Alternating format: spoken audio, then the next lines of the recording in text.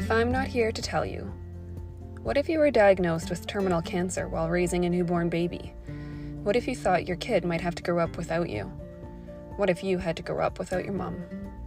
This is a series for my kid to make sure she is mothered by who I am, my experiences, and the lessons I've learned through my life and my work, whether I'm here with her in the flesh or not.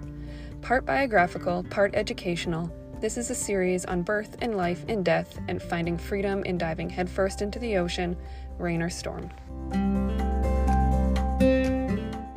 Here's a Sunday evening, long weekend mini episode by request. You can hear my kid playing with pots and pans in the background, so hope you don't mind that. Take a moment to arrive. One of my biggest lessons in birth work was being called to a birth by Gloria about an hour drive out of town, and she was already with the client and called to ask me to join. And at the time I was doing a car share thing and needed to arrange transportation and get on the highway, and I raced there and sped there and got there, and I pulled up to the house and got out of the car and jumped out of the car and was walking hastily towards the house, and before I got up to the door, Gloria stepped out onto the porch and she just sat down with me on the porch. And I don't remember if she said anything or not, but the message I got was, just take a minute to get here. You don't need to rush in and prove that you were in a hurry or prove that you did your best to get here quickly or bring all of your chaos with you from your day and your drive. And just, there's no rush. Let's just pause here and sit together and take a moment to arrive. So when you arrive at a birth or anywhere really, it's good practice to take a moment to arrive and be present and be mindful about what kind of space that you're entering and what kind of energy you want to bring with you for yourself and for the people whose space that you're entering. And take a moment to arrive. And if you're ever lose that presence that you need to be in a space, you can step out and take a minute to arrive again. And just keep arriving over and over again. Don't attempt to be perfect. No need to cram or overachieve. It's your first birth. All you've got to do is be humble and be present. What is going to happen is that someone will call you in the weeks to come and ask you to join their side and be a friend. You will be there and you will be caring and present and of service. You will trust your gut, you will trust birth, and you will trust the person giving birth. You will not change the whole system in one birth. Prepare to be blown away by the amazingness of birth and to be frustrated by everything that gets in its way. Sam Talbot. While you might not be able to change the entire system in one birth, you can try. So don't be lazy and work hard and do your best at every single birth. The other lesson that I've learned from Gloria is that you need to treat every single birth like it's the only birth that you'll ever be at and the only birth you'll ever be able to have the opportunity to make a change at.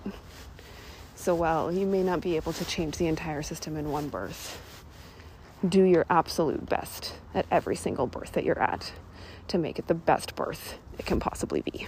What I learned about attending one birth at a time from Gloria was this. There is only ever the birth happening right in front of me to give my absolute best to. I can't do 2 births at once, and I can't drag my last birth's baggage into this next one. And there are no future births. There is no sacrificing the birth before me for the hypothetical benefit of some mythical future birth. There's no doing good enough or compromising anything, major or seemingly subtle, blatant or insidious, about the birth before me right now for any reason. There is only ever one birth, and that requires constant practice and constantly opening my eyes to the ways I can improve on it as a birth attendant of any kind, midwife, doula, nurse, doctor. It's the most important lesson that there is. Learning submitted and recording requested by Morgan from Be With Birth. You can find her on Instagram. She's a doula in Prince George. If you're interested in our doula training, it's Wise Woman Way of Birth. You can find us at Wise Woman Way of Birth on Instagram, or follow me at Jessica Austin Childbirth.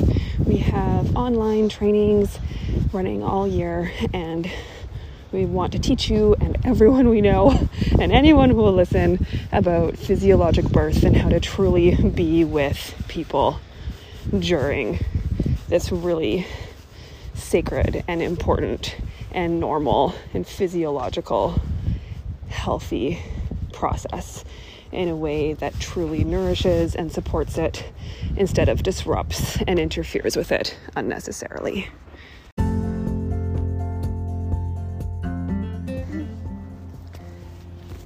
Thanks for listening to this mini episode of If I'm Not Here to Tell You. I'm Jessica Austin, and you can find me on Instagram at Jessica Austin Childbirth, where I provide lots of free education on birth and related insights, and where you can learn about my doula training and prenatal classes. If you benefit from the pre-education I provide and wish to make a contribution to my projects for my daughter, you can find my fundraising campaigns in the link in my Instagram bio. No pressure though, it's just there because folks ask for it. As always, I'll finish with my favorite poem, The Peace of Wild Things by Wendell Berry. When despair for the world grows in me, and I wake in the night at the least sound, in fear of what my life and my children's lives may be, I go and lie down where the wood drake rests in his beauty on the water, and the great heron feeds. I come into the peace of wild things, who do not tax their lives with forethought of grief. I come into the presence of still water, and I feel above me the day-blind stars waiting with their light. For a time I rest in the grace of the world, and am free. So, rest in the grace of the world, people, and be free. See you next time.